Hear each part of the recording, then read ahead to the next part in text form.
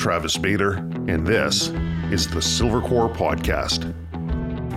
Silvercore has been providing its members with the skills and knowledge necessary to be confident and proficient in the outdoors for over 20 years, and we make it easier for people to deepen their connection to the natural world.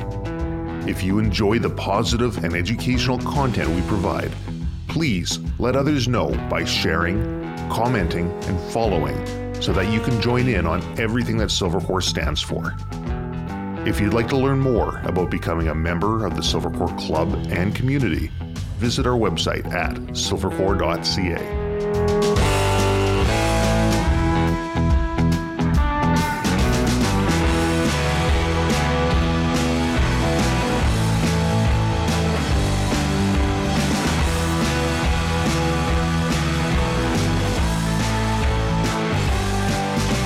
Today I'm sitting down with Silvercore ambassadors and my friends, Jason Budd and Dean Nugent. Silvercore, when selecting ambassadors, looks for people who have a positive outlook, a passion for life, a zeal for the outdoors. They're always looking to make themselves better, to perfect their craft, and to share that with others, and to share that positivity with others. And Jason and Dean are absolutely no exception to that rule. Gentlemen, thank you for joining me on the Silvercore Podcast. Thanks for having me back. Thanks for having us. An ambassador, I'm actually touched by that. Well, you guys just came back from, I've been watching the feed here for a bit, a little bit jealous. You were in the Smoke Bluffs out in Squamish. You were in climbing in Skaha there in Penticton area. Yeah. It's been a while since we've been there, AJ's. Well, we had you, Tiff, and my partner at the time quite a few years ago. Mm-hmm. Maybe 2013? That's going back a or bit. Even further. Going back a bit. I got to dust off some of my old climbing kit. I still use it, but I haven't been using it for climbing. Thought maybe in 8 years since I last down there. Yeah, so maybe we were there 2010, 11 maybe with Tiff, because I know it was like we camped at the Branbury campsite, and that was a good deal. We ate well, and Dean, I'm looking at some of the food that you've been making up. That looks the good. Steak dinner. You missed the steak dinner, yeah. That looked amazing. But you were saying earlier that you only climb with Jace. Yeah, I don't trust anybody else. So, have you climbed much? I only got into climbing 2014 when I came over the first time, and it was like Jace was like, "Oh, come on, let's try." He was getting into climbing, so he says, "I'll take you out." And it was like, "Is this my thing?"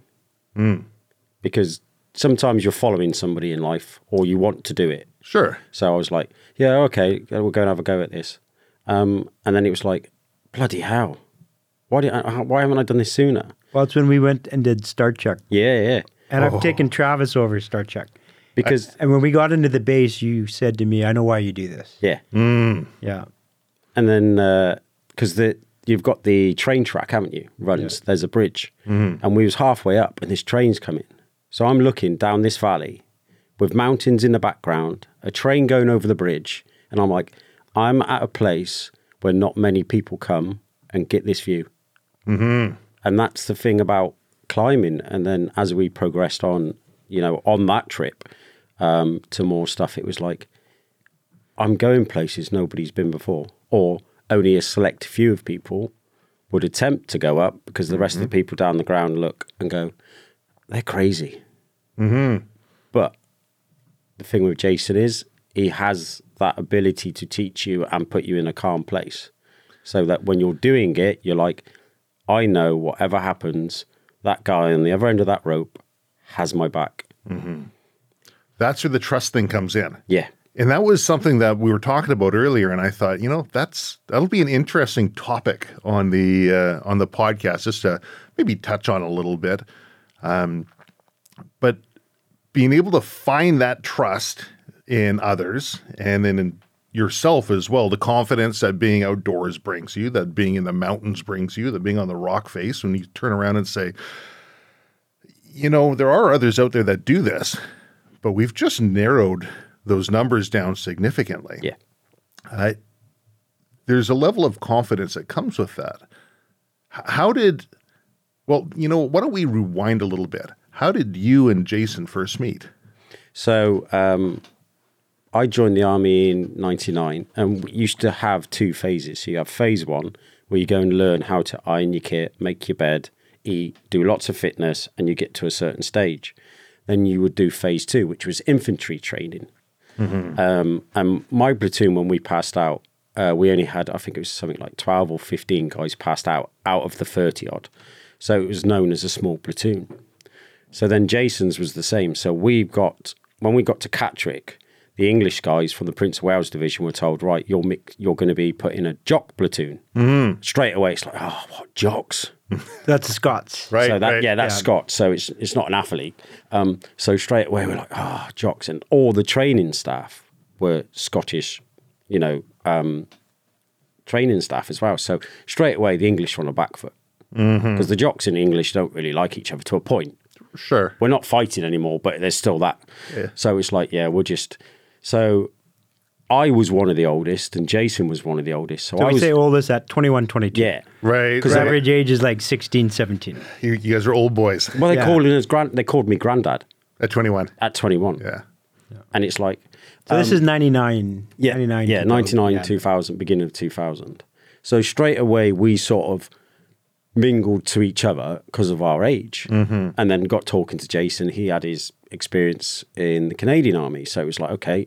And my father was in the army, I was in the Army Cadet, so I have a background in the military. So it was like, yeah, we know what's coming, we'll just get on with it type of thing. But then when you had your time off, Jason would he was like, oh, I'm going to stay here. I said, oh, come down to mine, come and meet my mum and everything. So we'd get the train down to mine, go and meet mum. And then eventually my mother was like, he'd sort of been adopted. So at the end of training, when you pass out, they have a parade. So we do this big parade. We march up and down the square. Everybody that's got family go for this curry lunch. Anybody that doesn't have anybody there goes back to the block and have to clean it.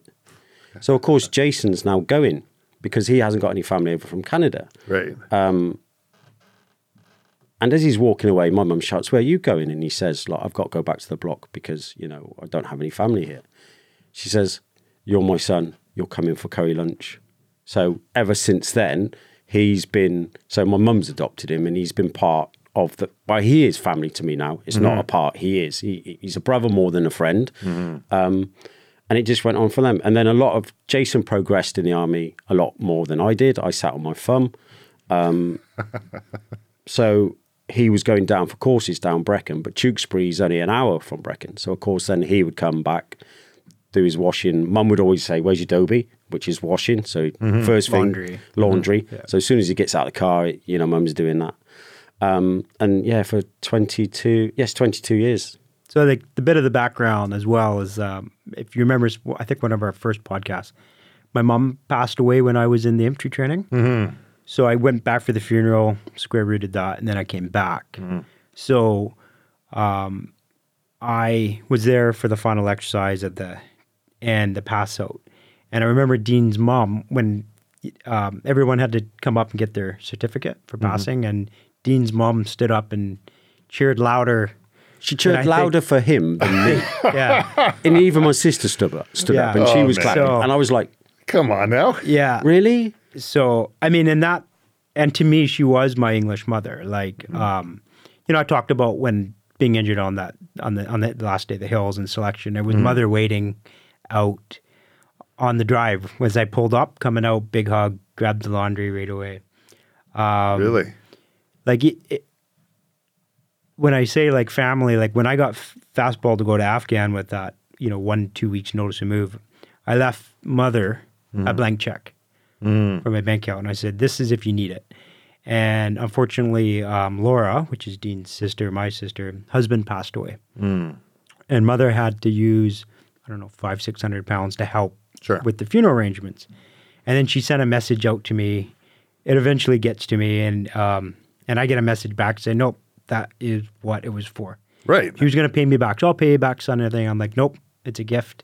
That's for the years of the Sunday roast dinners, the laundry, the support. I didn't get all that. Yeah. Like even to the point, like when I left, I accidentally forgot like 500 euros. I had sold a couch to some of the jocks in Germany I was leaving. Yeah. And I just for safekeepings left it in the dress drawer of her place. Yeah. And then I remembered as I flew, I'm like, oh, I forgot the 500 euros. And I messaged her and she's like, I'll send it to you. And I think she was going to Egypt. I'm like, nope, that is your spending money.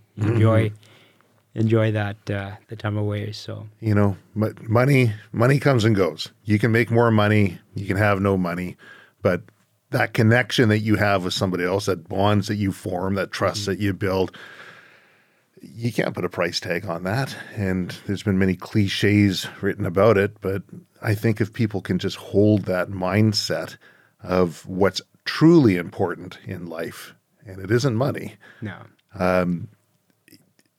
it will help.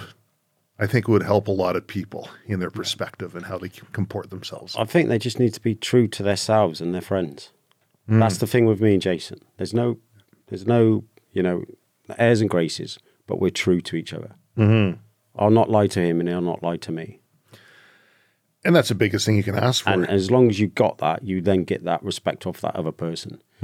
Even though I'm a clown sometimes, and I know I am. Sure. At the same time, I know that he's got my back. That's my brother, because I am me with him. I'm nobody else. I don't pretend. I am me. Developing that level of honesty or brutal honesty, not only with yourself, but with somebody else, is something that a lot of people go through life and they never actually get there. No, they can't trust. And I find climbing, being in the mountains, being in the hills, personally helps you to develop that level of honesty with yourself. And it kind of cuts through a lot of that noise and static that life generally holds. So you can see what's truly important. And if you can, once you reach that yourself, you don't really want to be hanging around other people who don't kind of have that similar perspective. That's what I find anyways. I don't know if you guys see that. No, I agree with that. I had a few times where I've not been in wrong crowds, but there's people around that sap the energy out of you. And it is, once you find that circle or them people, what you get back from them people is far greater than any reward. Because if you find somebody that's passionate about what they do and it's similar to what you do, when you're out doing something, it comes natural. And that's the thing with mountains, hills, ultra running that I've done, climbing with Jason. It's that sense of belonging with that community, and that community is the same as you and wants to do what you're in. And yeah, it's that I'll climb with him wherever he wants to go. Well, I want to catch up with Jason on where you're at with your ACMG, your ski guides, your AMJ ratings. But before I do that, I'm looking at your shirt. It says HR4K. Yeah. What is that? So HR4K it's a brand. It's run by an ex-guy from Hereford, the SAS. And what Ben set up is a community of adventurers, operators and stuff like that, and for anybody else. So he also has the blue light services will come. They have Black Rifle Coffee, Contact Coffee, and all the other, sort of veteran-owned stuff. And he promotes veteran-owned, businesses. He promotes local businesses in Hereford. It's not all about the military, but it's about people that are motivated, about people that want to be part of the community that help each other. He's done a lot for veterans, and they continue to do a lot for veterans, but they do some good stuff as well. And, with the American veteran community and then the UK community, Ben and the rest of his team, they do some, like they have some wicked events. So there's I think it's every Sunday, first Sunday of the month, they have the car and the motorbike. They do smoke it, so he's just built a smoker, so he does brisket and everything. It's not the same, but it's and it's that, and it's that community where you want to be part of. This guy isn't of I'm an elite and this is what I used to do. He'll sit down and talk to anybody, and your story is just as good as his story. And Chris, our friend, has sat down with Ben a few times and they've talked. and there's a few other guys that Chris is well in with, and they're in awe of Chris's story. Because when you're in the regular forces, you look up and you think they're gods, you know, these guys. But when you get, and you don't take that away from them, but when they sit and they say to you, look, don't, you know, what you've done is just as, you sort of sit back and you go, yeah.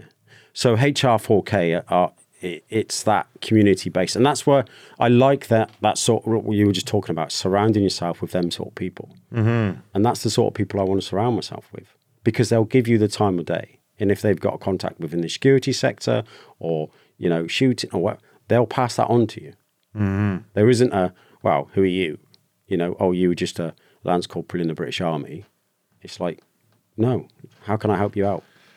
You know, they always say you can tell a lot about a person by how they treat somebody who can't do anything for them. Yeah. Right? The person who will berate the wait staff or the cleaning staff because they figure that they're in a different position of power tells you a lot about the person. Yeah. And I've never gone a bunch for people who will hang on their past accolades of what they used to do. I've always got time to listen. I've always got time to learn about those past accolades, but it's who you are right now that really makes a difference, because you could have been just a wonder in the past and just a prime loser now. Yeah. And vice versa. So surrounding yourself with those like-minded people. I'm going to check out HR4K. Yeah, I would. Yeah. So Jace, tell me, where are things going with your journey into the hills here and getting yourself accredited? Well, the hills, you bring that up. I do have to do a quick shout out to, I mentioned Dean's family, but I also have a Brecken family.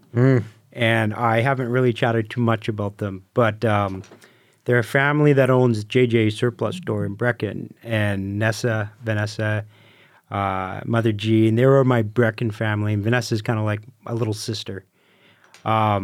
They always helped me every time I was there. They, you know, my nickname was Buddy there, and they've been in touch, and I've gone back and visited them too. So, and thinking about the hills, when I got injured, they already knew I was injured and off on the last day, because they're friends with the DS staff. So, so when I showed up at the house to see them, Mother Jean was already waiting for me as well. Cup of tea, knew. Said, "All right, son," you know.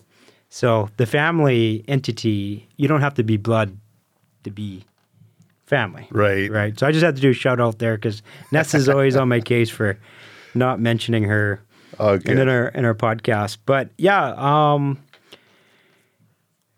you know, I passed my full ski guide with the ACMG this winter. Good to get that out of the way. I did pass, because I am in the American Mountain Guide Association for the Alpine and Rock. Yeah. And they have apprentice, assistant, full. In Canada, we have apprentice and full. Full ski guide or full rock guide.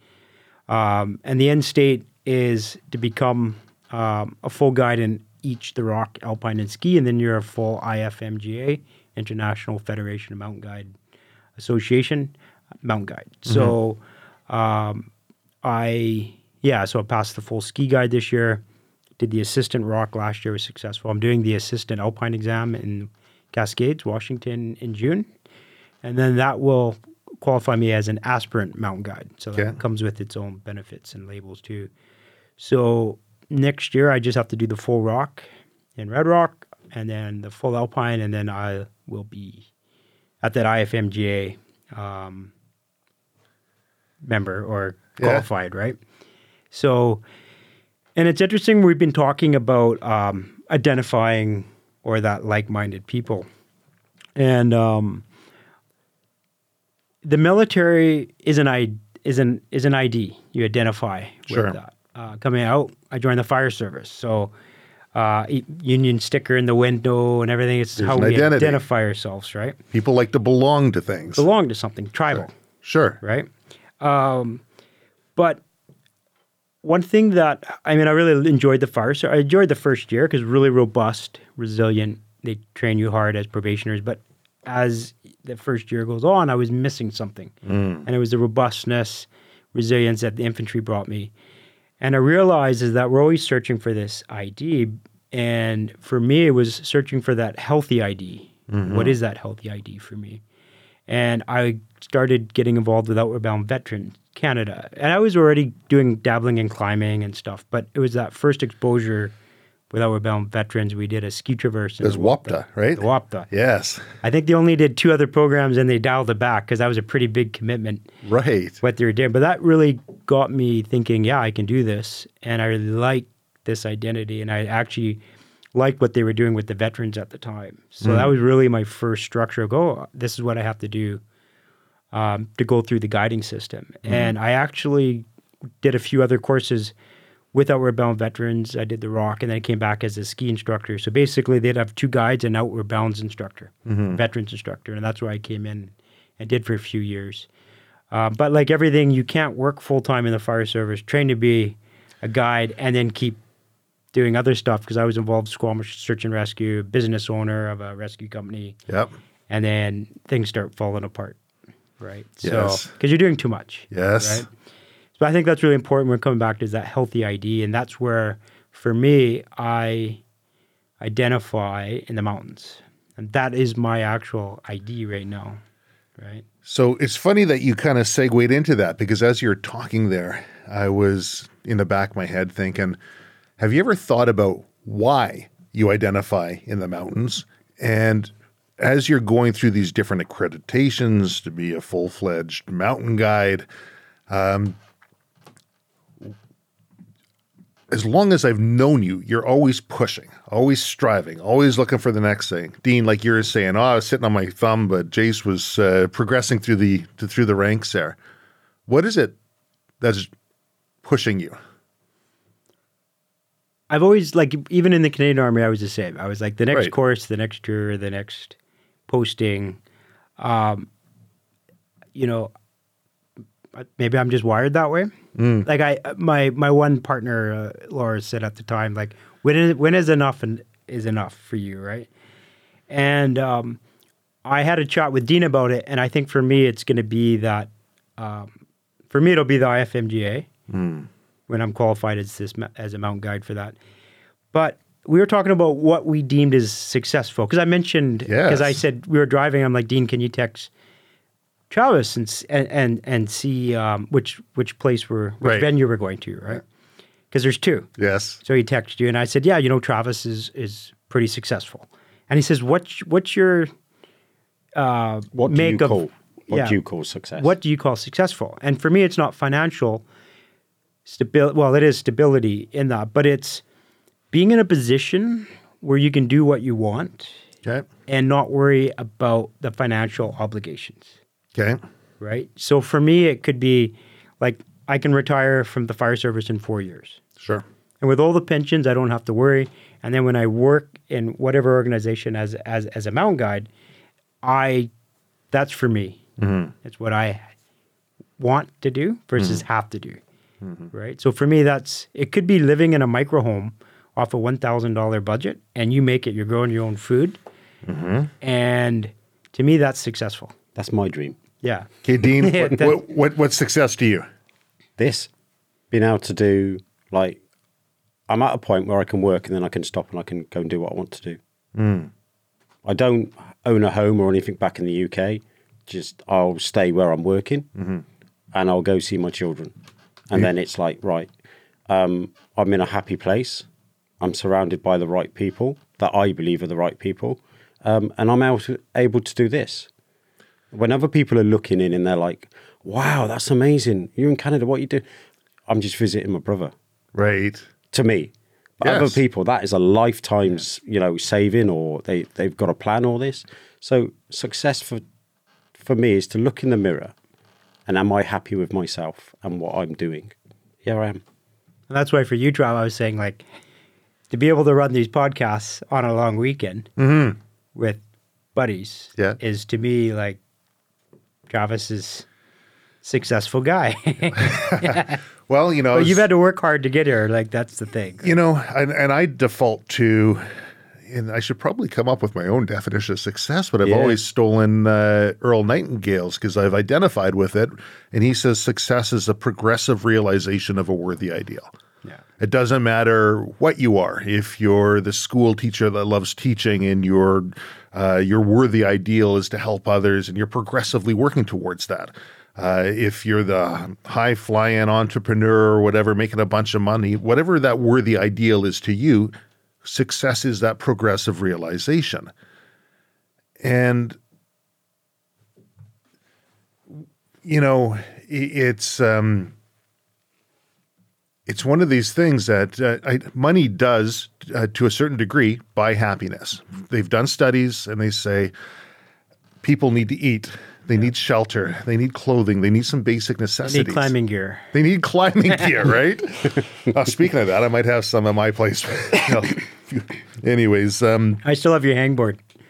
That's right. Mounted in the bedroom. We should probably tell people what the hangboard is that's mounted in your bedroom before they get some weird ideas. It's for strengthening your hand grip. Right. And Trav bought it. So Trav is very passionate when he gets a new hobby. He went out and bought all this stuff. Yeah, I've actually drilled. I should send a photo, but you want to be able to take weight off. Yeah. Like this isn't. So I have a pulley system hooked up. So I add 10, 15 pounds so I can hang or do pull-ups. And it takes the weight off so you're not straining your ligament. So I actually drilled a hook into the door frame because the hangboard's mounted above it with this pulley system. And my partner, Steffi, used to be number 3 in the world for bouldering in the outdoor circuit. And she hasn't trained to that level. She's a phenomenal climber. Yeah. But when I rigged this up in the pulley, she's like, wow, I haven't thought I'd be training on a hangboard in years. And it's there. So that's funny. Well, that's yours. You keep it. It's too late now. Yeah. It is. I tore my, brachial radialis, radial brachialis, 250 pounds, just doing too many pull-ups, doing too many, and then that sets you back. So, and you know, Trav, to be honest, like the level that we were climbing at, you didn't need to train. I know. To hang on like that. I know. I know. All in or not at all. Exactly. But that success piece is interesting. I had a dentist, Dr. Kren, growing up, and they lived next to us, well, close to us. They had horses. I'd ride their horses. When I was a kid, I was learning to swim in their pool. They've had a YMCA come by. I almost drowned there. 3 times in my life I've almost drowned, and that was one of them. I got pulled out by my hair from the deep end. But he always had, the horses, the pool, the properties. He's like, Trav, whenever you want, just head down to Phoenix. Went into his place in Arizona and check that out. I said, wow, what's it like to be rich? He says, the more money you make, the more bills you have. Yeah. It really, after a certain point, and you have those necessities, money really doesn't mean anything. And you can always, and once you get that mindset, once you've earned and done something, it's easy to get back there because in your head, you've got that unlocked. It's just like climbing. Once you figure out a route, it's like, okay, it's easier and easier. I know how to do that route now because for whatever reason, you were stuck on that crux and you just couldn't get by it. But now it's unlocked. Life's kind of the same way, I find, once you reach those plateaus. But being able to differentiate once you find that little money portion and realize that there isn't a hell of a lot of happiness that's found. There is a point of diminishing returns. And what is it that brings you joy? And so the mountains bring you joy. Being surrounded by the people who are like-minded bring you joy. Well, Trav, I did talk about like the robustness, right? That I missed. But, my mental health kind of wasn't doing well in 2016, 16, 17, really. And I can honestly say the mountains saved me. Mm-hmm. And I can relate climbing. My mental health is reflected in my climbing. So if I'm lead climbing and climbing in, say, 10s or low 11s, I'm on my game. Mm-hmm. If I have fear of falling, because we are protecting it and everything else, then it definitely, I know I'm off my game. And what I've had to do then is just continue at a lower grade or top rope or second. Mm-hmm. But climbing is a direct correlation of where my mental health's at.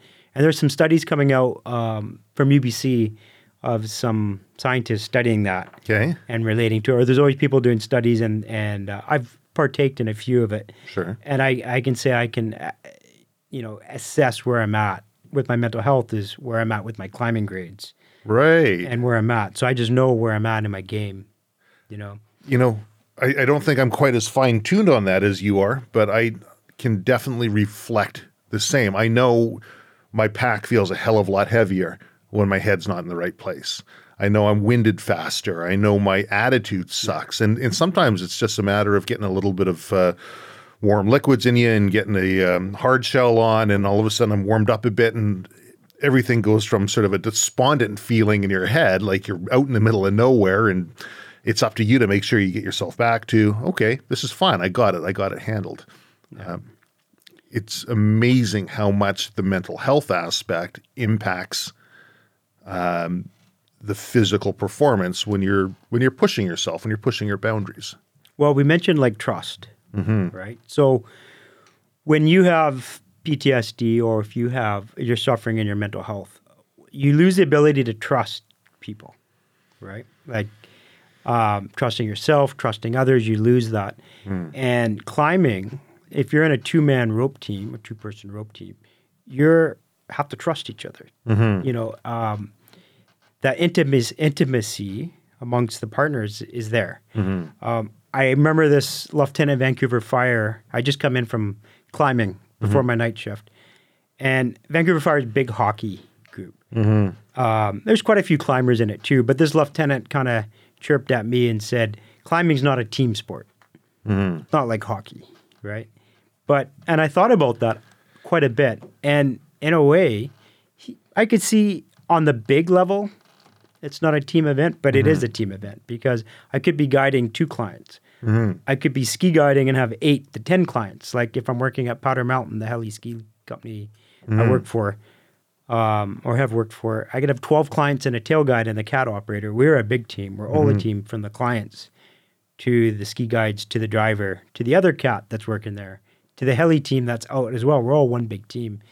So I could see, maybe on a hockey concept, it's not the same, but we're definitely operating as a team.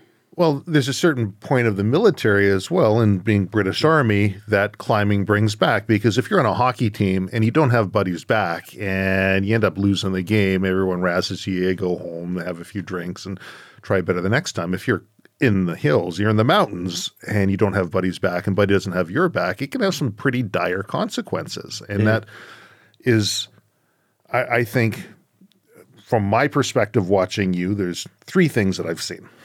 Number one is perhaps it's a bit of a replacement for the camaraderie and level of trust that you would find in the British Army. No, I second that. Second one would be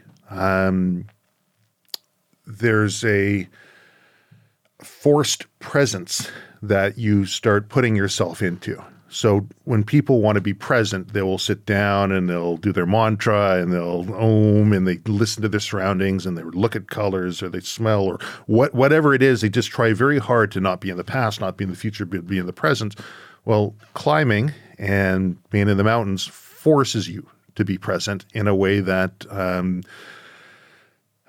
you have no other choice. If I'm not thinking about my next handhold, if you're not thinking about how you've placed your protection or your gear, your clients, there are dire consequences. And I think from a PTSD standpoint, I wonder if it's, I would think that it's healthy, but being able to differentiate or being able to use that presence experience as a segue to be able to do it without climbing. Because otherwise, number 3 comes, and that's if you can't find that level of presence without pushing yourself, then you're always going to be pushing those boundaries. And when you say, when's enough? And when you say, the mountain saved you, there was a point, Jace, where I figured I was, mentally preparing that, maybe the idea behind the mountains were to push harder and harder and harder until such a point that the mountains no longer save you. And that was always one of those things that I wondered if that was a driving factor. And maybe it was at one point, but I sure don't think that is now. And Trav, like you talked about the present moment. Disassociation was a big problem for me. Like I live in Squamish, I drive to Vancouver for work with the fire service. There's an hour there that would force me to disassociate. And then I'm not in the present moment and I'm back maybe in Iraq or I'm back in Afghanistan or I'm in a bad relationship. And I had to do many things to stay in the present moment. So I wouldn't disassociate because that would put me in some bad places. Maybe it was some of the bad calls I've had with the fire service or the tech rescue team. Scent is very important, really important scent to me. One of them is when I came back 2009, I climbed Wedge Mountain with Ada Rabubi and I remember that. Mark Celeste, who passed away, this Artec. He was there with his team. So we were trying to meet him at the top, race him to the top. And we got there. But I remember lavender, the smell of lavender, and it was in the heather, that was up in the Alpine. And we went up to about 8,000 feet. Yeah, we did. When we did our trip, didn't summit. But that smell stayed with me, Travis. Lavender. So one of the things I had to do was I bought this organic bar of lavender soap and I'd keep it in the car and that would kind of ground me and keep me in the present. To the point now I can catch myself disassociating. I'm very aware of it. And bring myself back. Often what I do now, I just have like talk shows like CBC, BBC. Yeah. I listen to podcasts. I tried to introduce Dean to some podcasts today. But we're better chatting, listening to music. But the far end of being in the present moment, what I like about the mountains is that it forces me in there. I remember we climbed, Steph and I climbed Celessi, Chilliwack Peak. That's like 28 pitches or something. Awesome. I've only gone so far on that one, but that's it definitely was a highlight. We did a few years. We camped on the backside. We camped at Propeller Cairn because that airplane crashed in the 60s. Yep. And all the parts get brought in to this cairn, and we camped below it, climbed the whole thing in one day, and got in the backside. But on the drive out, I had a Tacoma at the time, and we're driving this really rough road, and it was hot. It was dusty. End of the climb. And I'm driving down the road and we hit this washout at full tilt and the front end goes up, comes down, bang. And Steph looked at me and I looked at her and I said, Steph, I wasn't here. I was in a Land Rover in Helmand Province driving down the road. Like I actually wasn't in my Tacoma with Steph. After climbing Celessi, I was in Garmazir district coming out from the gun line down into our fob, for example. And what woke me up was hitting that. So that's how significant my disassociation was, right? right. So that's why being in the mountains, for example, forces me to be in the present moment, and I love it. Being in the present, right? And there's lots of things you can keep yourself there too, right? Smells, sights, positive reinforcement, views. And Dean, you're into running as well, aren't you? Ultra running, yeah. Yeah. But it's similar to Jason. When my father died 2014. I was out here, but he had throat cancer. And then I come out, I'd done the climbing and everything, and it was like, I need to find something. Similar to Jason, it wasn't about saving me. It was about, I need to do something for me. I don't feel I fit anywhere. I've come out now. I've done a few little jobs. What am I doing? Where is my next move? What's life got in for me? So then I went online, typed in adventure race, and the Squamish 50/50 come up. And I was like, what the hell? Really? So I watched this video by the Ginger Runner. And I remember that when it was on, Jason said to me, he says, oh, we're going to get out of town. The zombies are coming in. I was like, what? He says, yeah, it's a festival or something going on. So we went out of town, but it was the 50/50. So I watched this video, and then straight after I went onto the website and I went, book. and I booked the 50-50, not just the 25K, the 50 miles the first day, then the 50K the second day. Yes. Not having run since I was in the army. So now I'm sat here behind this computer going, I need to run. I need to get out running. So I just started with 5K, 10K, half marathon, and then I got in with some folks down in Dartmoor called Pure Trail, and they run running events. And then on a Wednesday, they had a group running. So if I was down that area, because I got family in Plymouth, I would then go meet them on the moor, go running with them. And then I'd done the Plymouth Marathon, which is down a bike track, then up the bike track. But it's a real nice, down through the hills and old railway track. So I started making friends, and then like, oh, we're running this one and this one. So it's like, oh, I'll meet up, and you get your camp, you get your tent out, you fire in the night time, you sit talking about the race, and then you go off.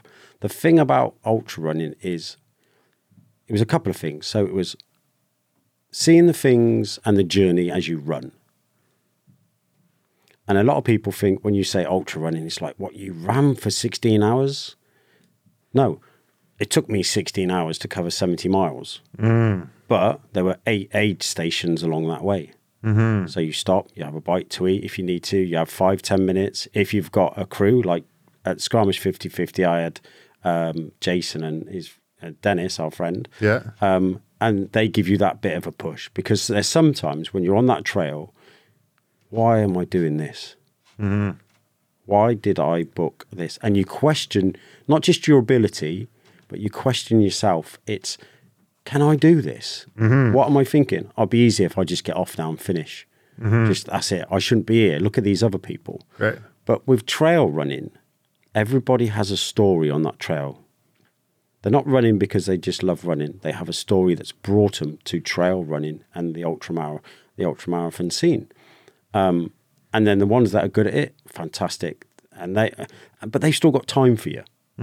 So I remember 2016 when I ran the first time. Dakota Jones is a big time runner, and he came and he won the men's race.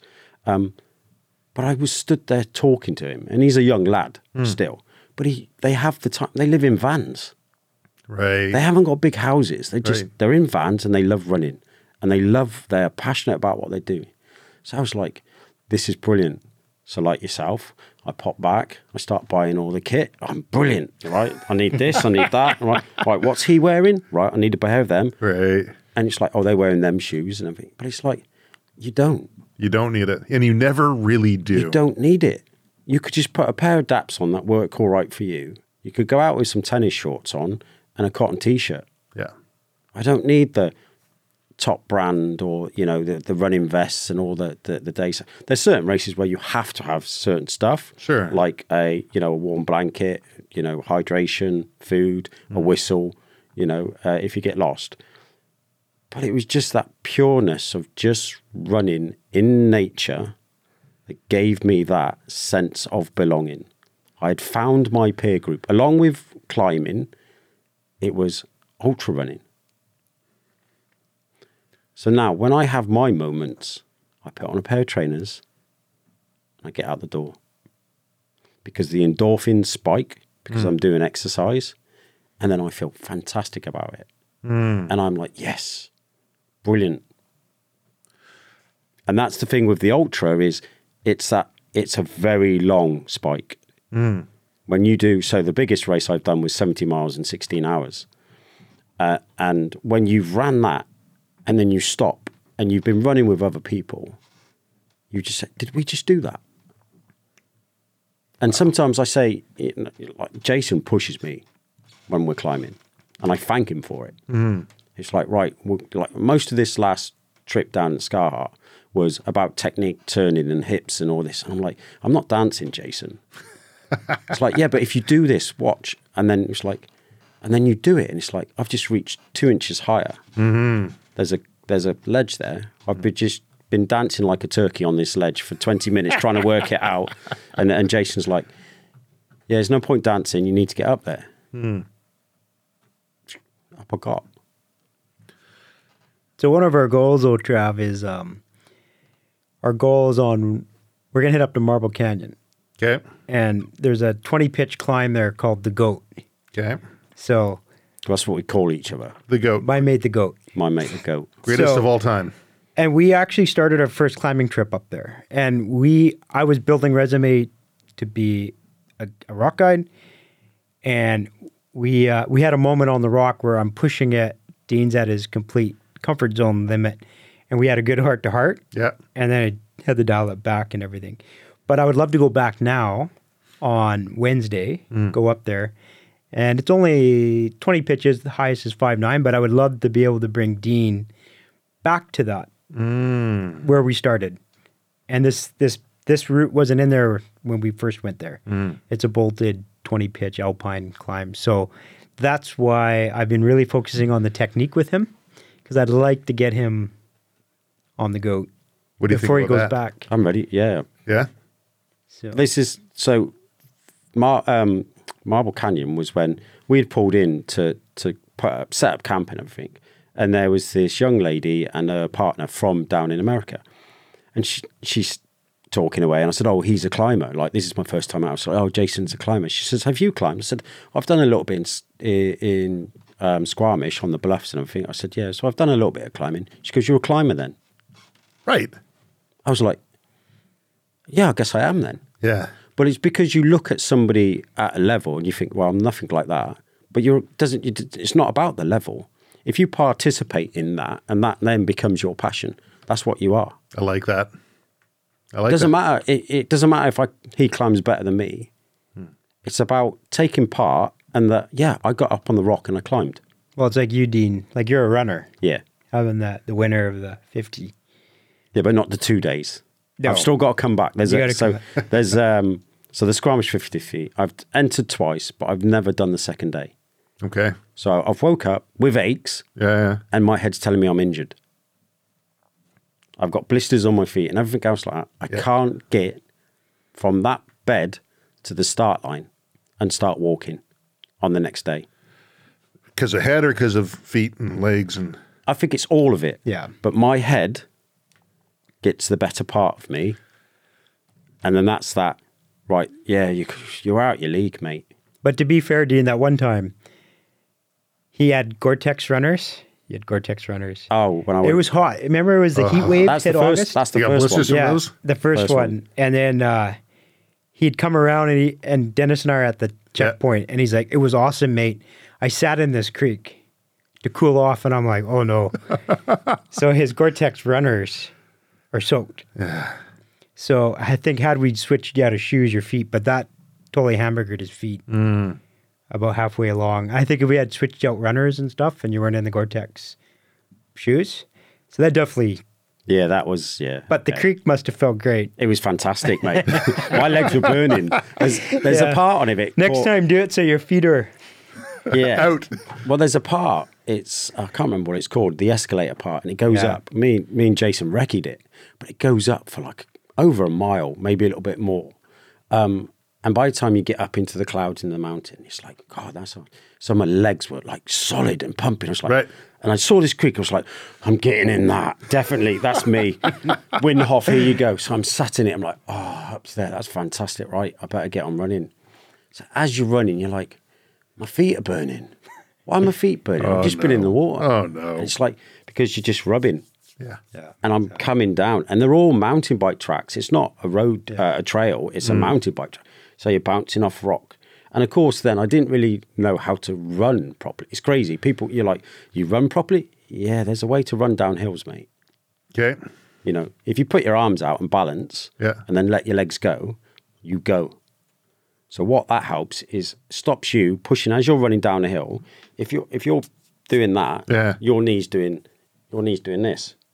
Right. Where if you kick your legs out and go with the hill, exactly as if somebody was on a mountain bike going down, if there's a burn goes that way, you go that way and Lean down. into it. Or- But you keep your hands out and use it as balance. So when people see all these big runners coming down and they've got cuts all over, they've tumbled because they've let themselves go rather than slowing down, which then puts that on the joint, on the knees, go with the flow. So the first year I'm like, oh, step. Oh, I was like, my knees, mate. I can't, this is hurting. Whereas the second year, and I took an hour off the second year, That's time-wise. substantial. Yeah, so the first year was 14 hours 30, and then the second was 13 hours 30 something. And I was like, I come in and I was like looking at the clock, and I said, I've took an hour off. You would have thought I won the whole thing because I started shouting and screaming. I'm looking at Jason and Chris like, I've took an hour off. Look at that time. Wow. And he's like, yeah, but you got another day to go. Oh, yeah. I might have just pushed that a little bit too hard. So the 50, I don't know, Travis, if you know, it's one of the robust races because of the hills and the trails. I haven't done it. I've been in the area and I've seen people who've done it. That's a hell of a race. I did go through a phase about 2016. For me, it's we call it the hump season. So it's between the rock and the ski season. So October, November is my worst season. Put weight on, maybe too much beer or whatever. But in September, I told Dina, I'm going to run the 50K with you the next day. That was my plan. I remember this. Yeah, so I started trail running. Yep. I was up to about 30K. This is where you ran into the bear as well. I remember that. Well, that was story. with That's Dean when we training. done a training run. Yeah. I was running, maybe I went, over 2-3 months, I got myself up to about 30K maximum. And then one day my hamstring spasmed, knee pain, and that was me done. You're like, that's it. Not worth it. That was I'm it. out. Ski season rolled in. But I just think I did maybe too much over that time in that 3 months training for it. Knowing you did. Yeah. But that was my goal, was to get him on the 50K line the next day and run it with him. But it just never worked out. And now I actually, to be honest, don't have any ambition. Maybe I'll volunteer, but That's Jack, because I was thinking we could do it next year. Yeah, no. Now I got to do my Alpine Guide exam. Okay. But So I got two different questions here. One's an observation. I remember you, me, Dennis were out in, what was it? Was it Mount Beautiful? Do you remember that? Long yes. time ago? Yeah.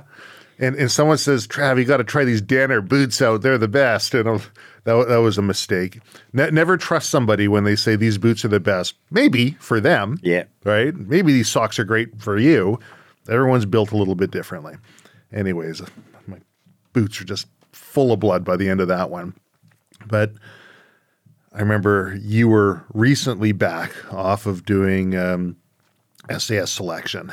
And I'm thinking, I can't complain. This guy's going to be just a machine out there and I got to keep going. But one thing that really surprised me was you kept a steady pace. Not necessarily a breakneck fast pace, but the pace was just constant. And anytime Dennis is like, oh, I got a rock in the boot. You're like, Dennis, stop. Sort yourself out, administer your boots, then get up and let's get going again. And it was a very different mentality than what I'd ever kind of allowed myself to have in the past. I was always like, well, if you're hurt, you just keep going. If you're wet, just keep plugging through. Just go faster. If you're cold, you'll warm up. But the amount of distance set on subsequent trips that we'd go out on that we're able to cover comfortably in a short period of time by just taking that approach of reasonable pace, sorting yourself out, fuel yourself up when you need it, take care of the feet when you need it. So that was my sort of observation. And that was one of the big things I learned from you and how to be able to push yourself further than you figured you're able to go, is by making sure that you take care of all of those little things in a progressive way. So that's my observation. The question I have, though, and I'll pose it to both of you. So, Dean, ultra running, and you get to that point and you're like, what the hell am I doing? My feet hurt. My legs hurt. It's cold. I'm tired. How do you push through that? When you've got about 4 miles to go to the finish line, it's easier to keep going and finish and get over that line than it is to turn around and walk the miles you've just done. Okay. And it's that mindset of, crack on. But that's also the beginning too. I think the first few miles is the hardest too. Yeah. Because your body's going, why am I doing this? Until you warm up, until you get going and that engine's then, right, it's in that cycle. And it's like, yeah, got this. The body's doing that, but then the head kicks in. Right. It wants to do different to what your body's doing. Right. So to push through that, I think it's the same. I take it from the same sort of mentality when I was in the forces. when you take a position, you push through that position. So you take it, you've got your goal, now you push on because there's another goal. If we stop short, you're in a killing area or a beating zone, or you've got to keep going. Even if I've got to crawl, or I've got to walk. And that was the thing through training is you'd always have a wagon behind you. It's called the jack wagon or the ambulance. Okay. So if you get a lot of people, I can't do this, get on the wagon. So there's always something behind you that you could go, I can't do this. I can get on that wagon. It's warm. Get a coffee and they'll carry on going. Right. You don't have that when you're running. Right. You've got to finish. Jason, how do you get through it? I remember us talking about it on the first podcast about that. Okay. About that day. And it's interesting now, like say as a ski guide, like Blackcomb, everyone goes out the back gate and they either go to East Col or they go to Guides Notch. And it's a rat race. And they follow the same up track and it's icy and everything else. I usually put my own up track in now. And the perfect guide pace is 11 degrees trail. Yeah. And that's the most efficient output that you can climb at to be efficiency without burning out. Okay. The other tracks that go straight up are called the Revy tracks, Revelstoke tracks, where they go straight up. I really love putting in this 11-degree track, and it's longer, but you cover more kilometers overall through the day, but then you start passing everybody. And you're not tired, and you see them because they just do these up, rest. They go straight up, then they rest, and they straight up, then they rest, right? So what draws me to this, Trav, for me is I am drawn to adversity. I remember being, say, I'll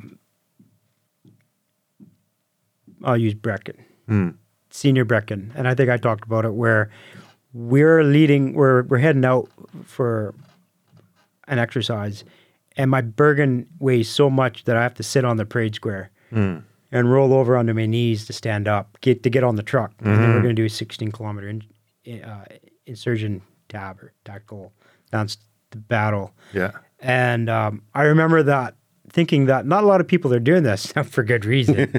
Sure. Right? But I was drawn to doing stuff that most people don't want to do or can't do. Why? For me, it's coming back to that adversity. Like it really comes down to challenging myself. So the self-efficiency, finding ways, like for example, teaching Dean now. Like when Dean came in 2014, I wasn't that good of a climber either. I couldn't really coach him because I wasn't that good of a climber. But now I can, to say it's more efficient and less effort to do this, the twist lock, for example, versus doing a pull-up the whole way up. So it's that self-efficiency, finding what is the most efficient way to do and carry it out. Like the grit. So it's interesting when you think about what drives people. So we should do a podcast one day about my accident in Spain where I fell, broke my back, my foot, my wrist, and my ribs. We could talk about it right now. Well, I think it's a podcast in its own, but long story short, I was going to rappel to the ground, but I had my friend lowered me because I remember how much when you do that tandem rescue rappel together, how much movement I had. It was better for my back. Right. So he lowered me right away. I had to down climb and scramble out and walk 2-3 kilometers while he got the car. When I was Squamish SAR, search and rescue, I remember having to carry a patient off with a broken toe. And we carried her down all the way from peak 3 or 2. Yes. Lowered and carried her down. Yes. So everyone has different levels, right? Where some people just throw it in. Others rise to that occasion, right? So for me, it's that challenge and the adversity that drives me to that next level. And then I think, like Dean's alluded to a lot of it, you have that personal growth, right? There's that growth in yourself, like that trust, but also what your limits are. Knowing when's enough, or do I have more in myself? Or maybe if I was more efficient, I could push myself to that next level, right? In that versus hitting it like a bull full on, right? So, yeah, for me, it's that. Knowing your limits. You know, when I was a teenager, all these no fear t-shirts were really big. You yeah. remember those? And I always thought, I want to make a t-shirt. I bet you it'd be a hot seller. It says, know your limits, but N-O, your limits. Yeah. I've never seen anyone do that. Maybe by now someone has, but Maybe we have something. There you go. Yeah. know your limits, right? Say no to your limits. Yeah. But there's ways you can affect that too, like training, fitness. Like I know, so I'm coming off ski season, and I'm very objective based. So ski guide was my ski guide exam in March was priority. I knew I have rock and alpine coming up. I didn't really tick over in the gym. I'm just like ski. Now rock season started, say a month ago, and Steph and I went out climbing. And I was like, oh my goodness, I need to get back in the gym. And just within a month climbing, what routes that were shutting me down with Steph, Dean and I just on-sighted them. I guess it'd be a red point because I've climbed them before. Sure. But I was just like, climbed one of them, back down, and went straight on the other one, where I had to work them with Steph. So, and that's only a month of just doing the baseline. You flashed them. The strength training in the gym, not Right. climbing based, just strength, like squats, deadlifts, bench press, bent over row, pull-ups, and what that month of training does. I find, you know, with the podcast, you get all different people emailing and contacting and DMing and all whole different backgrounds. And one thing that seems to be coming up over and over again is this whole mental health thing. And I'm learning a whole bunch about mental health in the process. And everyone's got mental health problems to some degree or another. When you're talking about the woman who's got the stubbed toe or the broken toe and carried her down, you know, maybe that was incapacitating for her. Who are we to judge, right? Everyone's got different levels. And, you know, oftentimes people get competitive in the, well, you've got mental health. What'd you go through? What are your, well, I've been through worse. And then they've done studies. They've done studies that show how, like, mothers that have lost their children and the brain waves and what the brain looks like and how the trauma affects them. And people who don't have that experience, but they have the exact same trauma or brain waves in their head as somebody who had something that was arguably more impactful or traumatic by most people looking out. Everybody's going to have a different perspective on things on the mental health side. Everyone's got different levels. I know in past podcasts we talked about the guy who got PTSD from eating a chocolate bar. Have you heard this one? No. So this guy goes in the convenience store, buys a chocolate bar, eats half of it, looks down, like, oh, a scarf in this thing, and it's got maggots in this thing. That's disgusting, right? Tells the clerk says, sorry, here's a refund. You can have a free bar if you want, right? On he goes. But then the guy goes home and he starts thinking about eating chocolate bars with maggots. And he starts having nightmares about eating maggots in his food. And then he can't go to church anymore because he figures they're all going to laugh at him for eating the chocolate bar with the maggots. And he starts exhibiting avoidance tendencies and recurring thoughts and all of these things that are typically associated with PTSD from eating a chocolate bar with maggots, something that, I don't know, all three of us would probably have done at some point and thought nothing else of, right? But that's trauma to him, isn't it? Yeah. That's right. And that's the interesting thing I find, and it's going to circle back to, like, how do you push through? But that's the interesting thing that I find when we talk about mental health is it really doesn't matter at what place you are in fortune's wheel, on what rung you are on the ladder of it. It seems to be the acceptance of those around you, that support network, right? If it's viewed as a socially unacceptable thing, then perhaps your own perception of it is going to be worse. And an absolutely natural event that happens to everybody, yet people stigmatize it as if it's like if you got cut and you're bleeding, people would say, put a Band-Aid on that thing. Or, geez, that looks deep. Let's stitch it up. In a couple of weeks, you'll be good to go. We'll take those stitches out. There's a process in place. But when it comes to mental health, I I still think we're far ways away from people having that level of understanding as to how to deal with it or just accepting it. I think with that is, in the old days, it was a taboo. Sure. Mental Still is in health, some yeah, ways. Yeah. So mental health was like, you're a nut job. Men don't have mental health problems. You're strong, you're the alpha, you gather, you go to work, you come home, and then you do the home stuff. So I think for a very long time, there was that taboo about talking about your feelings. A lot of the programs on TV, social media wasn't around that, but a lot of the programs on TV, like the A-Team, Airwolf, there's these male figures that are saving people's lives. So as a child, you're sitting there, you're watching that, and it's like, that's what a man is. You know, he gets shot, but he's not crying. Falls over, he's not crying. You know, they're helping people. You know, he's strong, like the Hulk. Yeah. So we had a lot of these images and, you know, programs that we used to watch where we didn't have that. And whereas now we sit here and we can talk about mental health. There's other podcasts. There's people talking about it. But I agree with you, there still isn't enough, because it comes down to, like, people getting help, comes down to funding. Where's the money for the mental health? Because they'll go, well, we've got these other things we need to deal with first. But you can't, mental health should be one of the priorities. Right.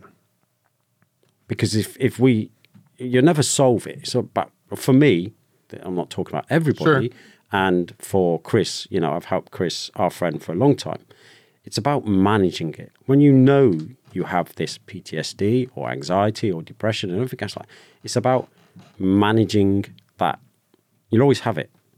It doesn't go away. It's there. We just now need to learn how to manage it. Whether it's ultra running or it's being in the mountains, climbing for Jason and doing his guiding, you know. So the taboo in the old days is what we need to wash out. And the mental health is, it's not somebody in a white jacket that's getting taken away. It's this. Yeah, I've had a bad day yesterday, but we'll talk about it. And I had a moment with, and I'm going to be open here, I had a moment with Jason down at Skaha. We were climbing, I think it was a 5'8", 5'9". Was it Mother Superior? I think it might have been. Yeah, maybe. And I got on it, and I got to this point, and the head slipped in. You can't do this. What are you doing? And I'm looking. I can't see the hold. Can't see it. What am I doing? Come all the way out to Canada. I'm making a fool of myself. What am I doing? You said something, didn't you? And I think I found it, and I got up, and then I come down. But I come down, and he just looked at me, and I just sat there, and I was just staring out. He says, "You all right?" I just started crying. I don't know why. I just had this moment where it was like, I wasn't happy with what I did up there or something, or my head turned around and said to me, "Get down, you shouldn't be doing this." Right. You know, this is a 5'9" or 5'8", or what, you know, the hold isn't here, you can't see it. Just get down. You're trying to live somebody else's life or something. But I just sat there and he's just like, he says, "No, take your time." Sure. He says, "It's all right. I'll just sort the rope out and everything. Take your time." Yeah. You know, and I just sat there and I'm like, I don't know why I am crying. I've got nothing to cry about. I'm not full bawling, but I've got tears running down my eyes. And I'm like, what? Why? I got overcome with the moment. Interesting. I've got nothing to cry about. It's if someone's feeling that way, they have something. Well, they're crying for a reason. There's a reason for it, right? And it's it kind of reminds me years ago, argument with my wife. I don't even know what it was, right? And I'm like, how can't you see you're wrong, right? I mean, like in my head, like I could fix this. And like the typical me, here's this and here's why and blah, blah, blah. And she's like, you know what? You're right, but it doesn't change the way I feel, right? Yeah. It's like, huh. And that's the first time I ever looked at it. And I thought, well, yeah, okay. Well, I guess then we address why you feel that way. And maybe there's more to look at it. And when it comes to the stigma associated with mental health, you know, I see both sides. The one side, the A-team, the Hulk, you got to be strong and you got to push through and you never have a problem. And the other side is delving too far into it and then identifying with that and saying, well, I'm Bob with PTSD. I'm Joe with whatever it might be. And that becomes your label and your crutch that you always fall back on. And I think the more that, because you'd never say, I'm Bob with the foot injury, right? Yeah. You'd say, yeah, I had a foot injury. It comes up from time to time. I can still feel it, but here's what I do to manage it. Yeah. And you don't identify as that. And I think that's a key part for people in being able to deal with it, is surround themselves with others who can accept, just like Jason there. Yeah, I get it. Whatever. Let's work through whatever the reason might be. And let's plug on. We still got a job to do. We still got things to do.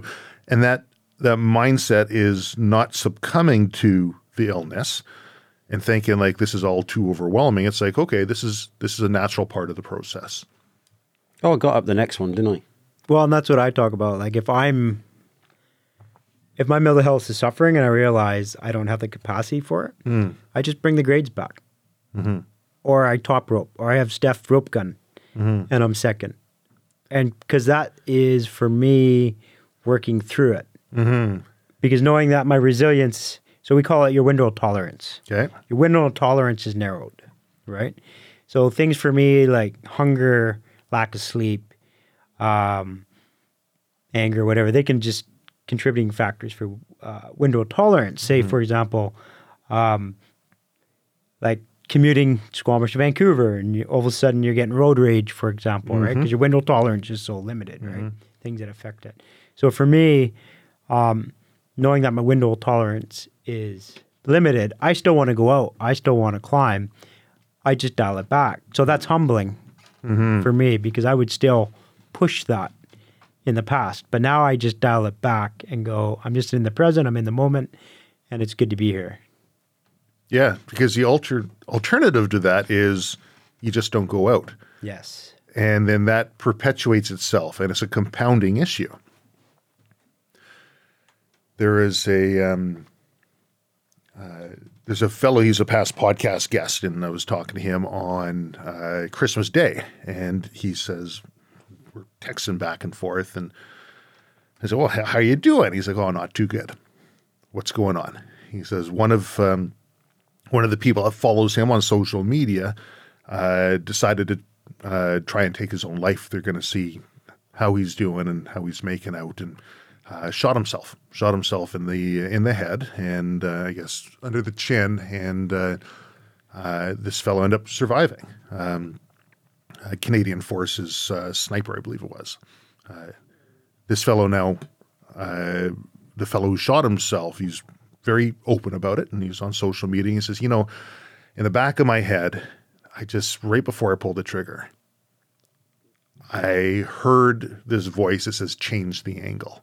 And he did. He slightly changed the angle, and looks like he's lost his eye and has a hard time talking now. He survived, and he says, the second he pulled the trigger, immediately regretted it. And he's trying to self-rescue, and he's calling up 911, and he's spitting out teeth and trying to coordinate on his location. And he says, the best thing that I could tell anybody is, just stop, reassess. You will regret it. Now, looking at how that impacts other people, I think Jordan Peterson says, never underestimate the hole your absence will leave in other people's lives. The individual who I was past podcast guest with does weekly mental health walks. They just get out into the woods. They get out into a park. It's not a race. The guy's uber fit. But it's just, everyone come on out. We'll have a little bit of a chat ahead of time. We'll go for a walk, and it's interesting looking at how people being able to share their stories, just like this, reaches others and can affect a positive change that has ripples that go well beyond them. So yeah. That's that belonging. if you look at it all comes down to belonging. I agree. Into a point. It's like, this opportunity is here because, we're friends, but we like to be in that circle, If I didn't like you and we didn't get on, I would be like, hey, Chase, you go do that. It's like, right. But this guy does stuff that I like. I'm following him, and it's that sort of stuff.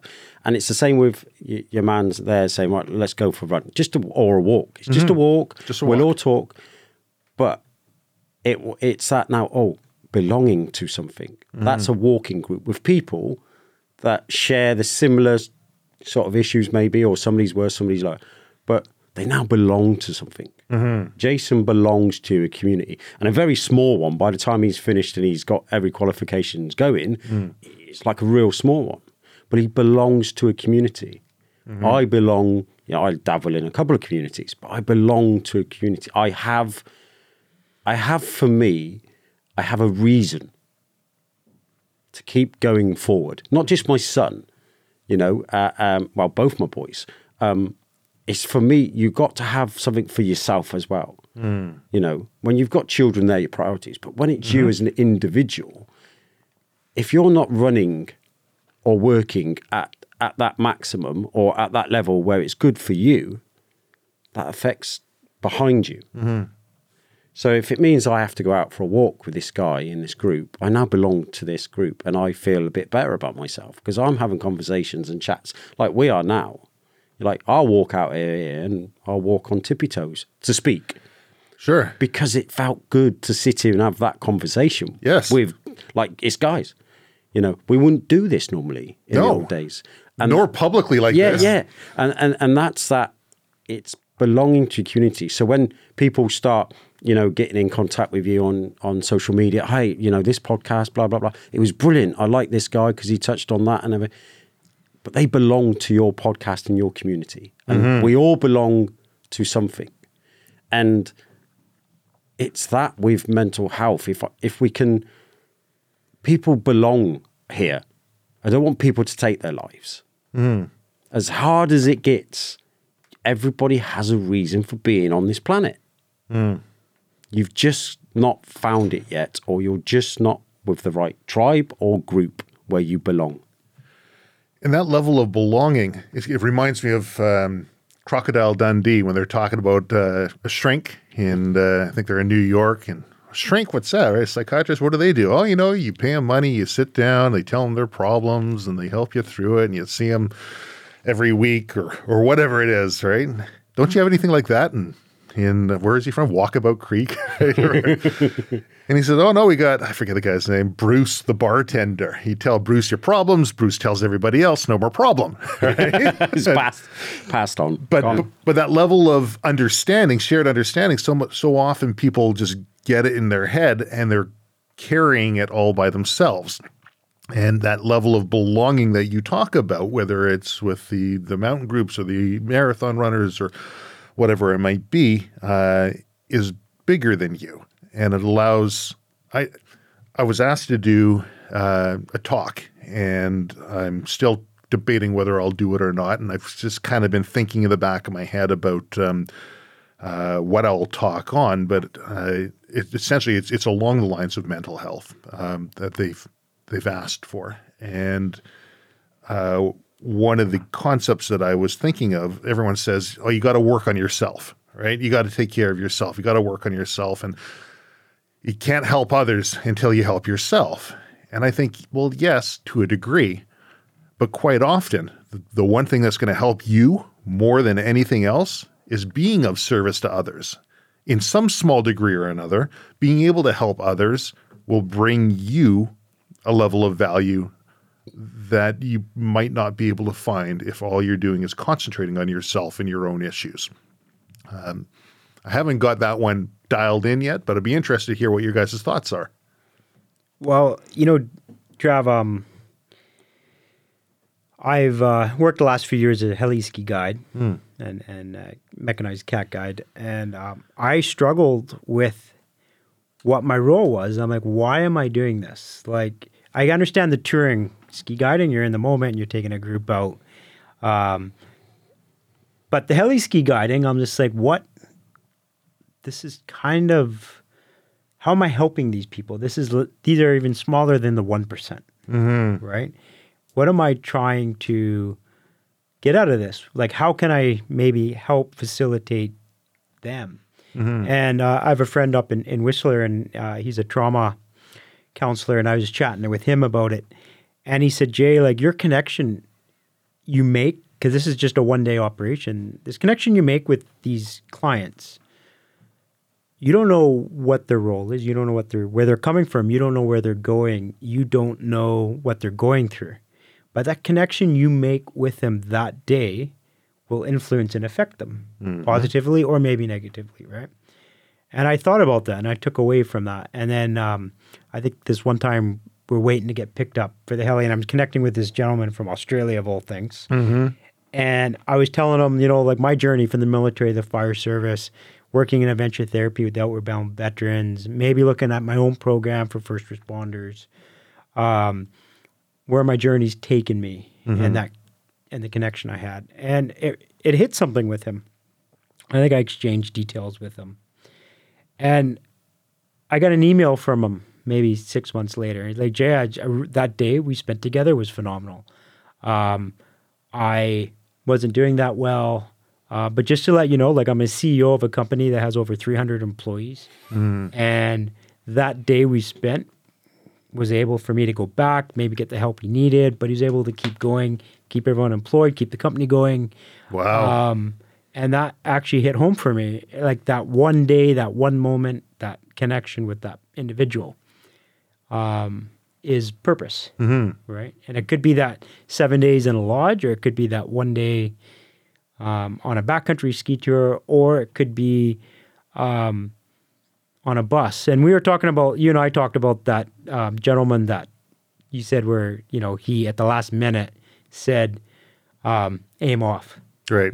Right. His injury. And I said, it's interesting because you and I chatted just before that. I had watched something on YouTube about a kid who took the bus to the Golden Gate Bridge, and he was crying on the bus, and people were making fun of him. Not anyone checked in with him and said, what's going on?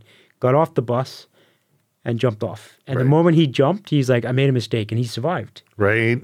But he was a mess, right? But not a single person on the bus showed him any empathy, compassion. Nobody checked in with them.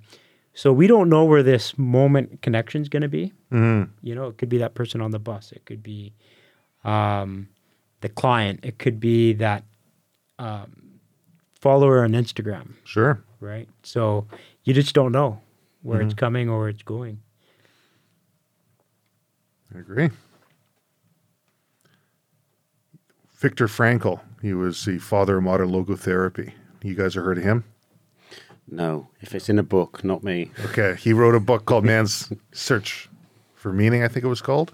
Just to interrupt here, though, I am so impressed with Travis is able to remember like the title, the phrase. It is. We're talking about it. Like, I can get some stuff down, but Travis is just like author, book, and then boom. Yeah, have me remember a name right after I meet you. Come on. Yeah, we had this chat in the truck coming up here about books. Sorry, Travis, we interrupted you though, but books. Yeah, books you don't do? No, I'll get, and then that's it. Never. In my head, I'm just like, I can't carry on. All life like that, or since whole life? Okay, whole life like that.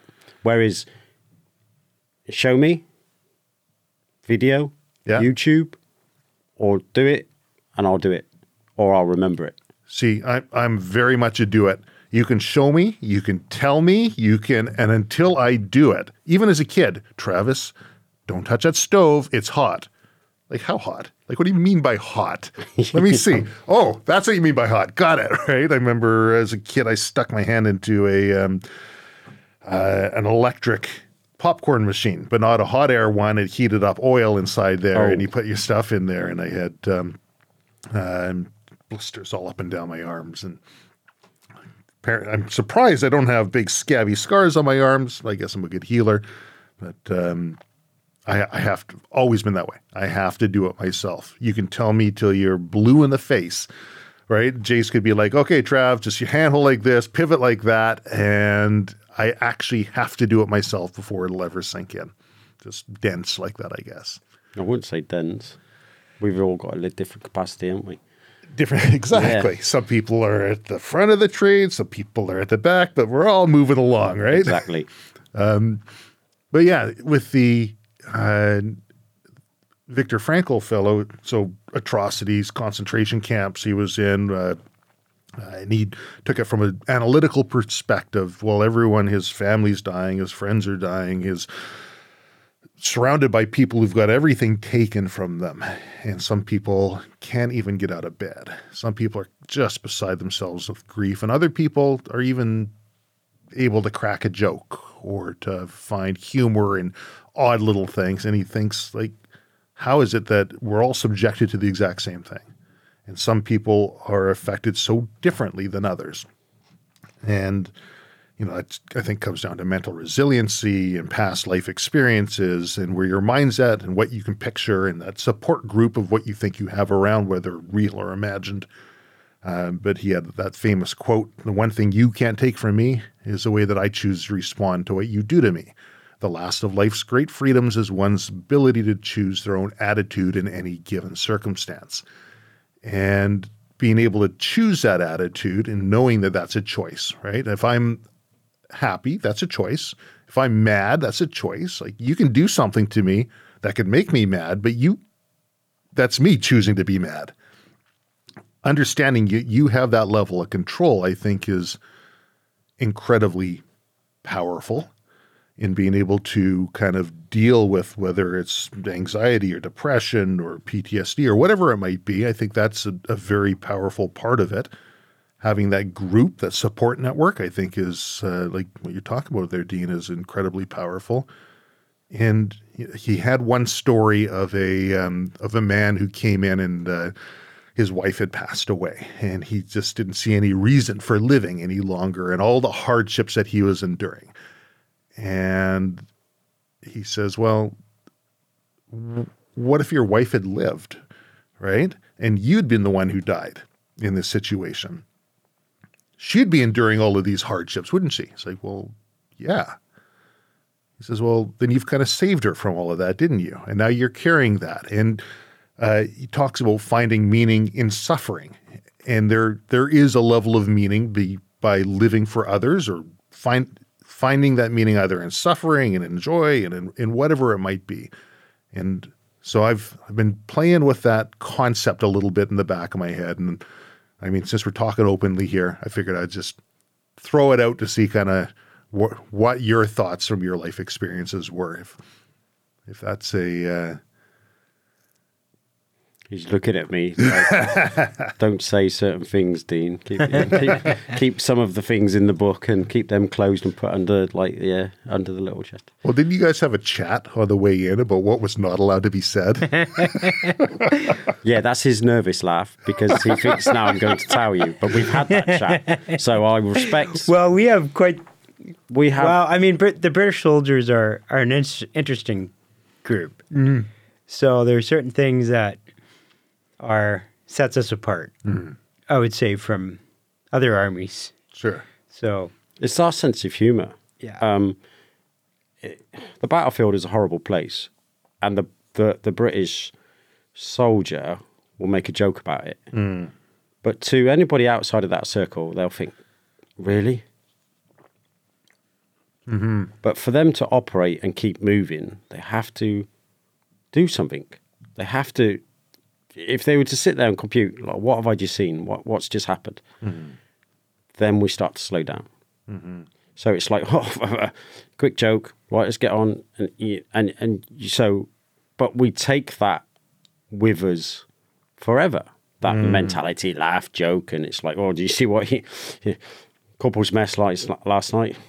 Right. Do you see Dean was wearing a dress? Oh, he does that every weekend, as a joke. But in the real world, it was like, "Why do you wear a dress every weekend?" It's like, "Oh, no, it's just, it was theme night. But why do you revert to a dress all the time?" Right. "Oh, yeah. Why do you know what I mean? Why do you wear a dress? Yeah. I wasn't aware of this. Now that we're all inclusive and... Well, somebody left it when they stayed one night. That become a bit of a... Becomes a bit of a joke. Yeah. But then you just sort of, you carry that on because everybody's laughing about it. Sure. And So it becomes the comedy moment all the time. yeah, and It's you're like- talking about something in a way that's a little bit healthier than Yeah. either not talking about it or getting down on it. Well, I keep reverting back to the time in the army.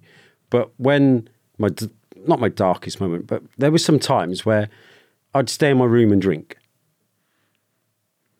because you don't talk about it to anybody. Because in the old days in the British Army, it was you work hard, you play hard. We go to war, we come home, we see our families, we go drink. You go down to the NAFI, you go to the mess, and then you go downtown. And you just keep repeating this cycle over and over and over and over again.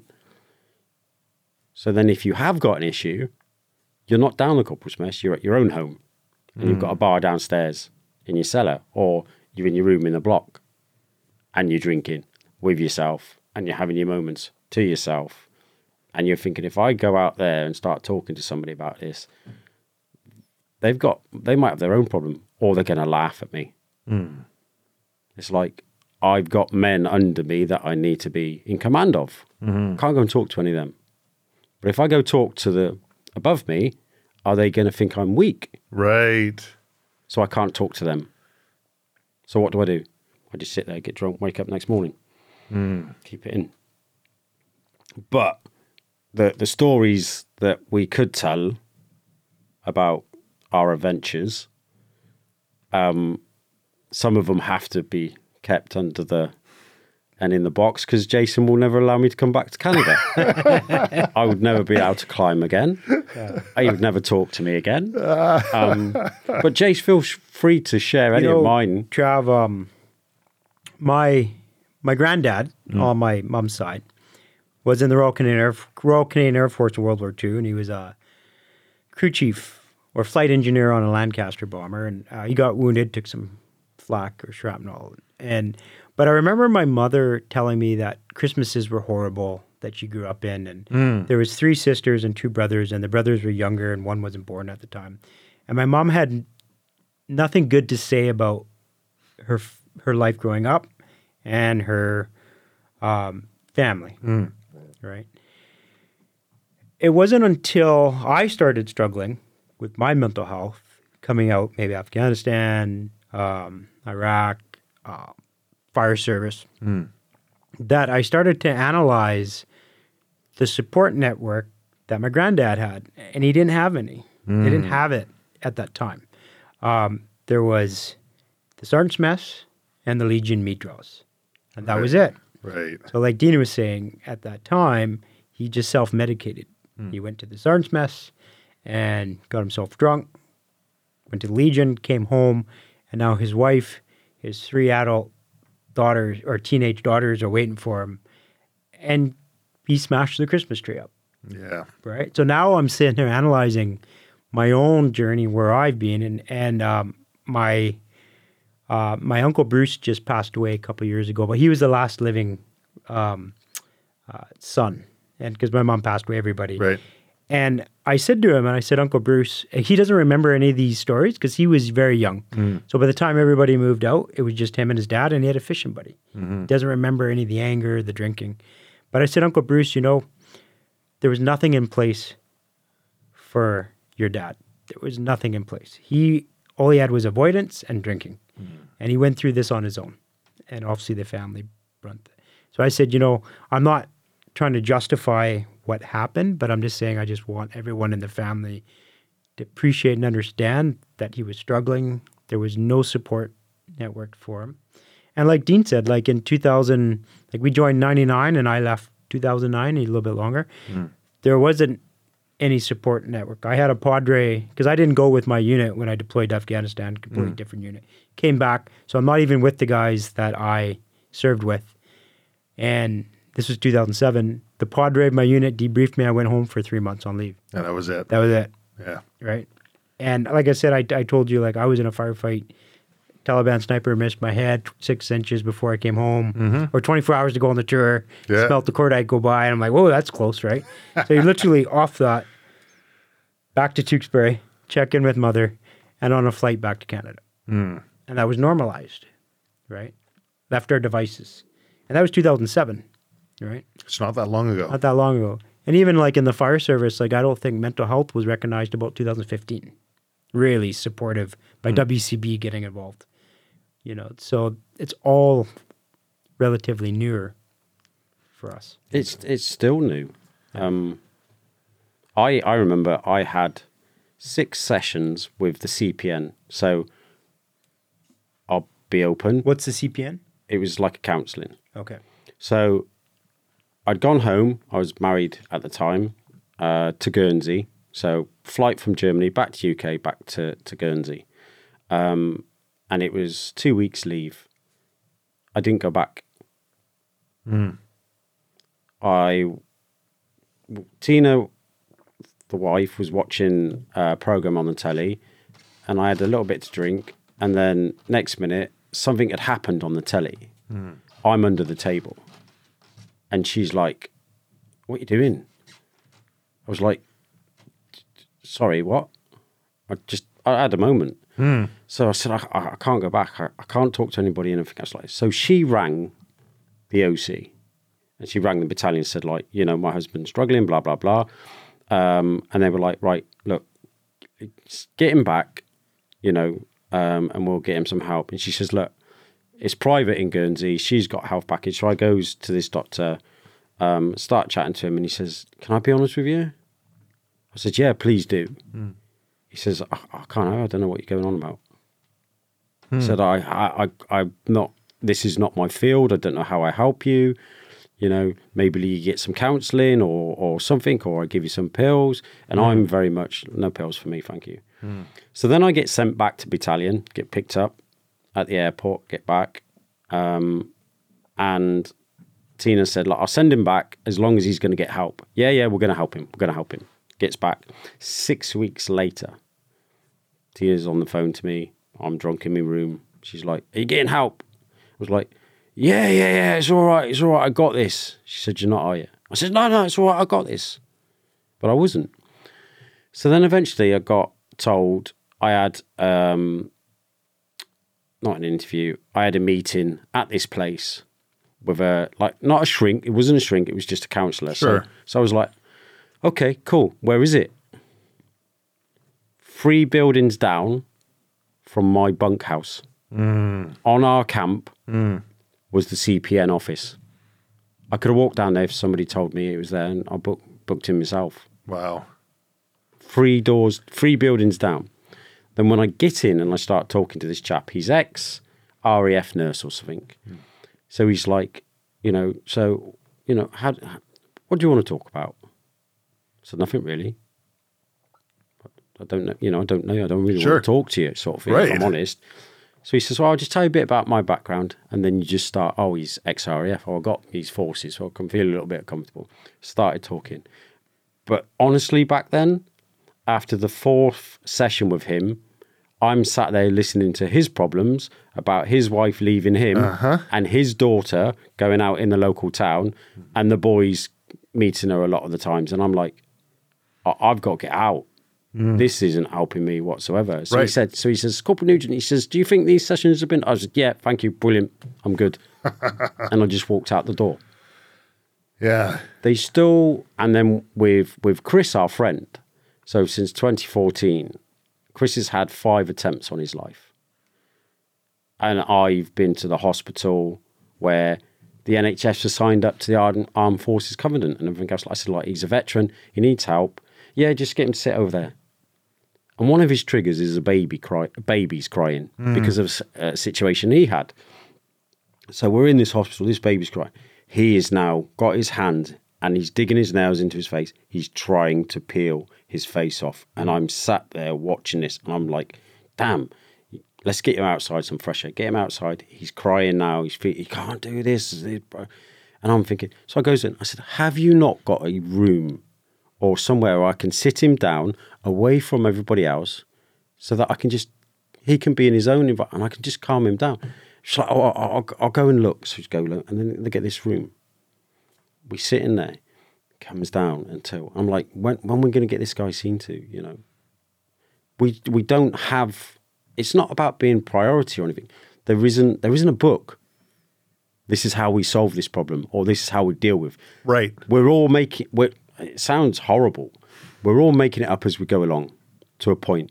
We're following certain. Oh, so the old book from 1950 said we do this, that. Right. That don't work. DSM-3 said this, but DSM-4 contradicts. Now DSM-5 puts it in the cluster group or whatever it might be. So what works for me is if I'm out in the Hulu or in the wilds and going for a walk. Travis, come for a walk with me. Let's chat. How's everything going on? Wow, Dean, do you know what?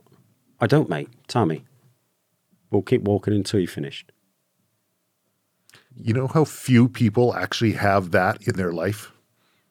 Or have somebody that they can do that with in their life? That's that thing. And this is where Chris had that with me, and I have that with Chris, and I have that with Jason, that Jason, I need to go for a walk. Or, Jason, can we not do anything today?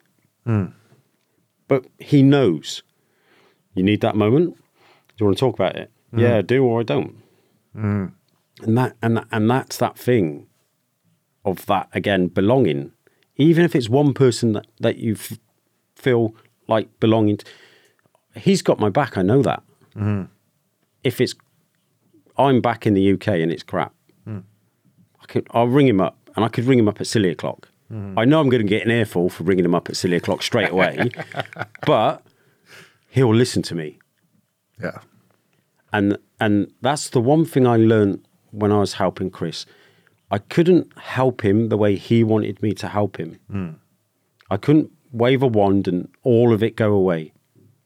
I needed him to do some things as well. Yes. Yes. And that was it. We'll always be brothers, and I'll help you, and I've got your back, but I need you to do some things as well. And that's what I've learned. It's that we all want help and support, but we need to do something to get to them points as well. I agree. Even if it's small things. Yeah. Diet. Yeah. Exercise. Sleep. Don't watch the news. Hydration. Don't watch the news. Get off your device. Get off social media. Whatever, just small things. And maybe it's not, maybe you're stuck on that and that's where you have to be. Okay, maybe it's 10 minutes. Yeah. Maybe it's 15 minutes. And just how do you build that plug away step by step? Yeah. It's interesting you say that, Trav. I can't take credit to it, but there's big four that I advocate for, and it was a American veteran that was on maybe YouTube or something, and he's a fitness fanatic, and he said, like, in ourselves and our peers, there's four things that we can monitor. We need purpose, healthy lifestyle, so diet, exercise, substance control, and sleep. And those are the big four that I monitor myself, others. So purpose, healthy lifestyle, substance control, and sleep. Okay. So sleep's, and if any one of those goes, then the rest crumble. So those are the four things that I recommend we look for. So we're not mental health professionals. So if one of those are out, it's not our job to fix that. But that's where we have to be referred or refer our friends to, hey, something's out. Maybe, we're there to listen. But basically those four are kind of like the pillars of how I move forward. And I think it's really important, like Dean says, to be there for each other. But it's really important to be a witness to the chaos and not add to the chaos that individual's going to. That's really critical.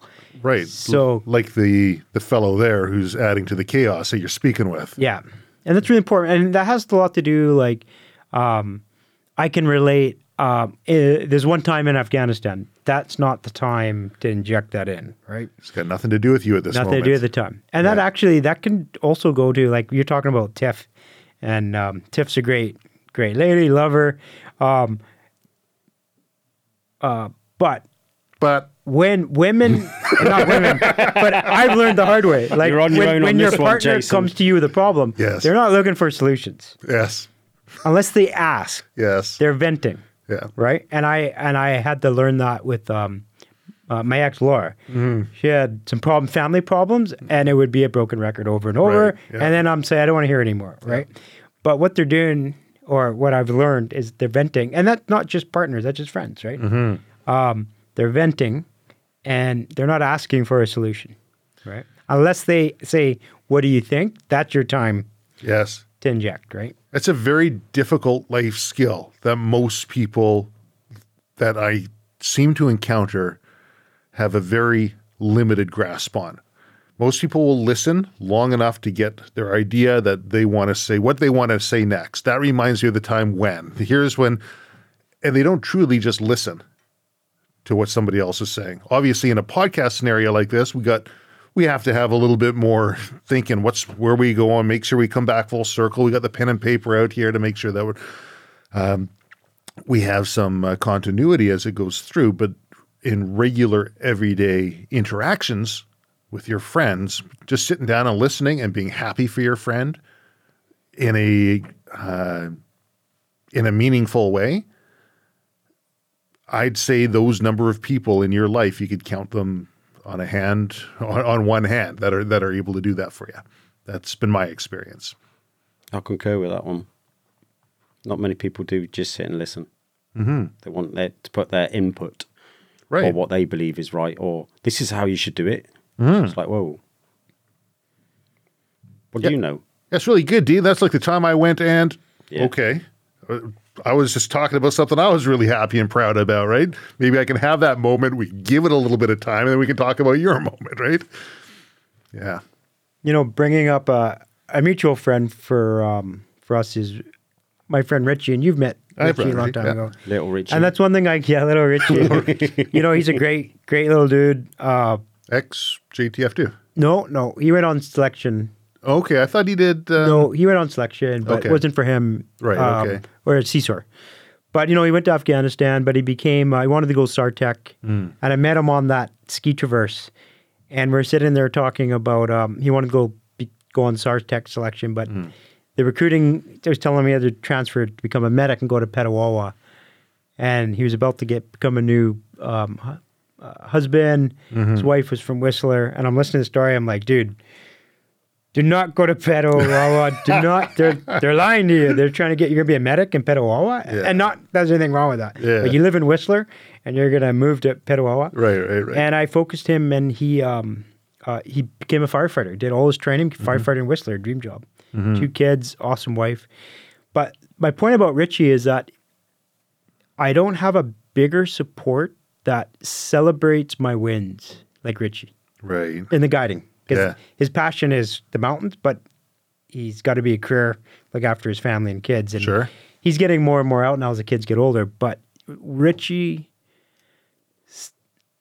he celebrates every exam I passed, and it's like he's passed too, That's awesome. you know. And I get the support too. And you hold those people But- close. Yeah, but just I don't. This guy just celebrates to the next level. It's crazy That's awesome. how in depth it is for him, right? So. It's that Little community. Richie. Hey? Legend. Little Little Richie, Richie. Well, in those big 4 that you put there, I would say finding proper sleep is going to be an easier one for people to accomplish. So there's zopiclone, diamond hydrogenate, Loads of stuff, yeah. whatever, but melatonin. Yeah. But there's something that's achievable and measurable, right? What was it? Substance control. Substance control. Okay, I get it. Yeah, maybe if you like to have a couple drinks, maybe you just Like cut them out social for a bit. media. Social media, right? It's lots fall into that bracket, right? But there's something that's measurable. Measurable. Okay. What was the other one? Not purpose. We'll leave it. Healthy lifestyle. Healthy lifestyle. So exercising, eating Diet. properly. Again, measurable. I think the tough one in all of those for people would be come back, and we're going to come full circle here, is purpose, right? And what do you find meaningful for yourself? Because what I find meaningful might not be the same as what somebody else finds meaningful. My aspirations in life, I want to have a strong family. I want my kids to do well and my wife to do well. And I tell them all the time, you can throw a match in the house and burn everything to the ground. We can rebuild that, right? But having that family network needs to be intact. That's built through trust and it's built through consistently striving to do better. That's a huge level of purpose for myself. Some people say, well, I don't have the family. Right? Or maybe your purpose is in the mountains. Well, I'm not a mountain person. Maybe it's in running. My knees are terrible, right? finding that level of purpose is, I think, probably the one piece of that four-piece puzzle that might be the sticking block for people that are in an area where they just can't see past the horizon. They can't see that next hurdle, and they think, oh, I've got no purpose. I don't have all of these things. Well, Jordan Peterson mentioned in one of his podcasts about when he's advising some of these clients that have shut down or they're not working or they're at home or whatever, he's like, find a job. Mm-hmm. Right? So that purpose could be simply as finding a job. Yeah. Right? I know when I first came back from the UK, I took 6 months off to do all my fire courses. So I had a savings and I could do it. But at 6 months, my dad said to me, he's like, you need a job. I'm like, I need a job. And because it took another 6 months to get hired. And I had lined up to be an interview for ski patrol on one of the hills here. Come in the summer. It ended up not working out. I remember this. Yeah. And I applied to be OFA 3 first aid attendant at Burnaby City. Came for the interview.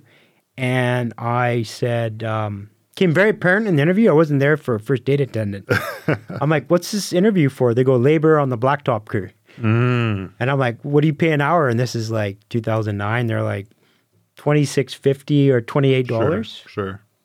I'm like, I'm in. Yep. And it actually helped me because one of the interview questions I had with the Vancouver Fire Service was, how are you going to handle the sonority? You're a platoon sergeant in the British Army and all this other stuff. And I said, well, if you look there, it says I've been working on Burnaby City, labor on the blacktop roads crew. And when they said, kid, get in the back of the dump truck, shovel out the rest of the blacktop, I did that. So I have no problem. You want me to look after 7 other firefighters in the hall?